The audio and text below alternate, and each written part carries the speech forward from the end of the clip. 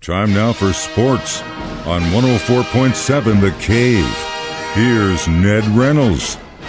Mike the intern, Ned Reynolds, back in the studio on a Monday morning. So I think it was probably around 12:30, 1 o'clock yesterday. Ned texted me and goes, Holmes, did you hear that earthquake? I go, no, that's just me screaming in my backyard because of the Chiefs' play in the first half. And man, I was mad. I don't know how many times I said it, but I said, you know what? This is what it was like. I miss this. I miss being this angry on a Sunday. But then I don't know what happened. They flipped the switch, came back out, second half, played lights out. D looked pretty. I mean, they're playing Washington, so not bad. But, you know, they didn't score. Offense looked good, no mistakes. I'm glad you said all that, too, because the jury's still out, in my opinion. This is not a very good football team that they beat yesterday. I'll tell you exactly what happened, Mike. Washington has zero depth on their team. Zero depth. They got tired down the stretch, and you could see it. They were dragging, and to the Chiefs' advantage and to the Chiefs' good fortune. They were able to take full advantage of the circumstances. A team that's dragging, wasn't playing any defense at all, and Mahomes able to pick them apart. The Chiefs have a real good core of receivers, really good, and Washington has none. This poor kid, Heineke, he was trying to throw. How many passes were dropped that he threw? On that note, and I was going to wait till you got done, but you brought it up quick. That was what I said multiple times yesterday. If they were playing a team that had some receivers that would catch the ball, they would have been burned probably 3 or 4 times at least. First half would have been out of reach. Washington had so many chances in that first half and did not capitalize. It was 13-10 Washington in the third period when Kansas City finally got going and moving, and it was because Washington was tired. That's what has me disturbed a little bit. It wasn't so much that the Chiefs were driving the ball with great force. They had nobody was there to defend them. There are some problems with this ball club. Yes, they did amass good yardage figures and so forth and so on against a Washington team that's compromised. But you still have to get out there and play some good teams. Washington had no running backs. Next week when the Chiefs play, they will face a pretty good runner and a good running attack. So there's a lot to be determined with what happened. And, in fact, the bottom line is this. It's a W, and that's what counts. Yeah, and definitely counts for my blood pressure because I had a really nice Sunday after that win, despite getting my butt kicked bad in both fantasy teams. This has just been a garbage fantasy year for me. But, 5 more weeks till that bye week, and it's we've got some competition. Of course, the Titans, like you mentioned, coming up this weekend in Tennessee, another noon game. Then Monday night against the Giants. Hopefully that'll be a wash, but it's football. And then you got the Packers, Raiders, Cowboys. Packers, Raiders, Cowboys. Those 3 weeks going into the bye are going to be really the proving ground. And if we don't come out on top, I hate to say it, might be one of the first years we might be battling for a wild card if we even make it that far. Yeah, I think that's still to be determined, though, because Kansas City has a ways to go. You're right. The New York Giants probably, and that's, if I'm not mistaken, a Monday night game. Mm-hmm. Is that right? The Giants just simply aren't very strong. They got walloped yesterday. Oh, man, it was bad. Oh, yeah. Bad. And some of these other teams have begun to show some vulnerability. How about the Cleveland Browns getting run out of the ballpark, their own ballpark, by the Phoenix Cardinals, the Arizona Cardinals? Cardinals are a real deal. They are. Rams are the real deal. Cowboys, kind of a little shaky yesterday, but I still think they are pretty much the real deal. There are some. It looks like we talked about it over the last couple of years of how it ebbs and flows in the NFL, the changing of the guard, and we're seeing it. You're seeing teams that are really stepping up big time. All because of the way the NFL has formulated the draft. The lower teams get the top draft choices, and then it trickles on down. And Kansas City's had good fortune of having some very good drafts.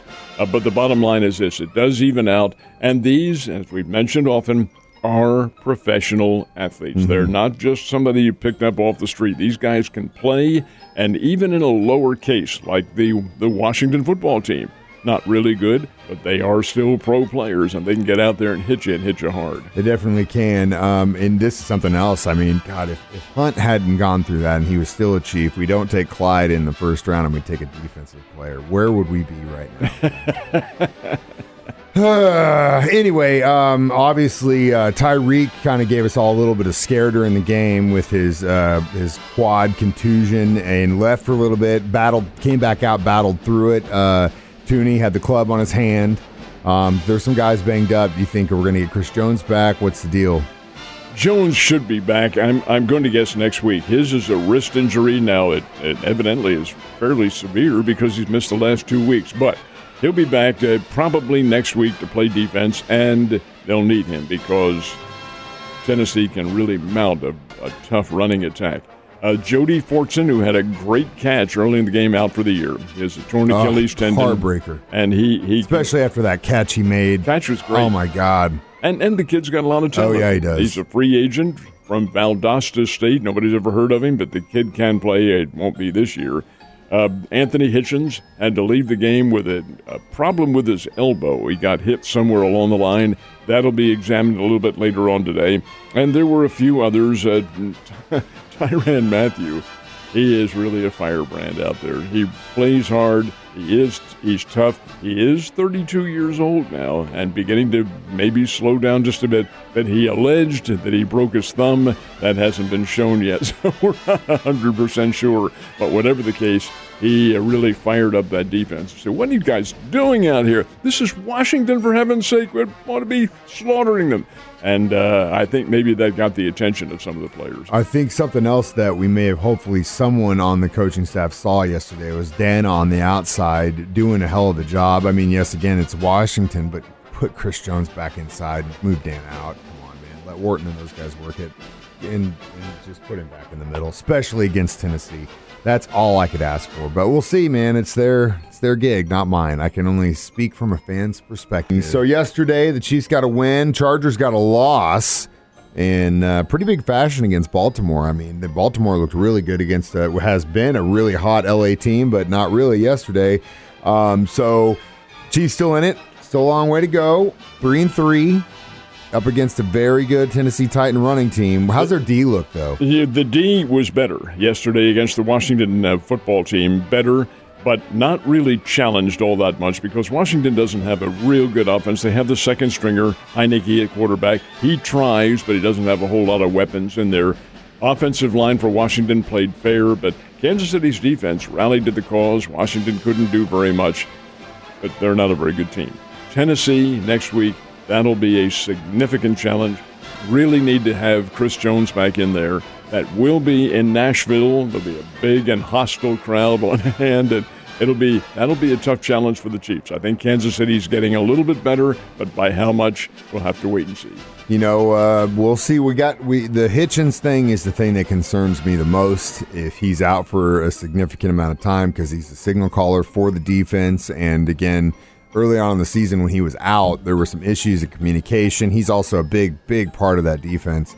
And if he's out, that means some guys get moved around that I don't really like being moved around in the D, and that's going to be an issue. Well, the way it was looking, I would guess it was maybe a dislocation, which can be repaired and padded up and so forth and so on. So let's not draw conclusions. We'll find out. Yeah, today. Hopefully tomorrow you'll have some good news for me, Ned. Let's talk baseball. How are them playoffs going? How about the Atlanta Braves? They are a 2-0 leader over the world champion Los Angeles Dodgers, and they've done it both games, both wins in the same way. Walk-off hits in the ninth inning. Just unbelievable. That doesn't happen. The Dodgers have a great bullpen staff, good pitchers. They just simply are victims of bad luck. And now Atlanta has a 2-0 lead, and the next three now are in Los Angeles starting tomorrow night. They'll take today off. The other one, the Boston Red Sox, Houston Astros, tied at 1 game apiece. Next 3 games, Fenway Park in Boston. Well, I'll tell you, Houston's pitching staff took a battering from the Boston Red Sox on Saturday. It's first time in playoff history you've had 1 game with 2 grand slams, and Boston had both of them. That's pretty good. Red Sox can hit, Astros can hit. We should see a very good series continue. I think it's going to be one hell of a World Series. All these teams are really are complete teams, and that's the way it should be, which is it's good. It's exciting for those of us in this area that are still fans of these teams playing. Missouri State, college football, we had some pretty good action. They just destroyed the competition in their homecoming game. They went out kind of like a boxing match. In the very early going, the Bears toyed with them, ran a few plays just to see what Indiana State could do, and then when Missouri State figured out they could do a lot of things, they went to work like in the second period. At one time, it was 7-3. The Bears led Indiana State, and in a snap of the fingers, it was 24-3 at halftime. Missouri State just went to work, and their offense started clicking. Jason Shelley, a pretty doggone good quarterback, and the Bears were able to mount an attack and then just pull away in the second half to win it 37-7. Indiana State is not a real strong team. They're still a Missouri Valley Conference team, and they'll win some games, but they aren't a big challenge. This week, the Bears have a big challenge. They go to Fargo. 8-time national champion North Dakota State is waiting. North Dakota State is very, very, very good football team, very good program, and the Bears will be tested in that game. Everybody knows it. Up at Mizzou in Columbia, Texas A&M, I really thought their team would be down a little bit after their win over Alabama, and maybe to some extent they were, but Missouri, other than the first letter in the coach's last name, Drinkwitz, there is no D in Missouri. My God, they were lit up 35-14, and Texas A&M could have run all day. Oh, yeah. Evangel got a win, beat Missouri Valley 30-23. Southwest Baptist defeated Truman State 27-21, and down in Fayetteville, Auburn came in and ruined everything for Arkansas 38-23. So we had a very interesting football weekend. We did, and you know, one more thing I want to complain about the guys covering the Chiefs game yesterday when Wharton had that one-handed catch after he blocked the thing. Not one of them said, "Hey, that kid went to Missouri S&T." and thank you, he did. Now, I have a personal involvement there. My grandson's an S&T grad, and I'll tell you, they don't produce a whole lot of professional athletes. They do produce a lot of professional engineers. Yeah, I was going to say a bunch of rich people that make everything for the rest of the world. But, yeah, guys, know your stuff. Missouri S&T boy right there making that play. Ned, you have a great Monday. I'll see you tomorrow, man.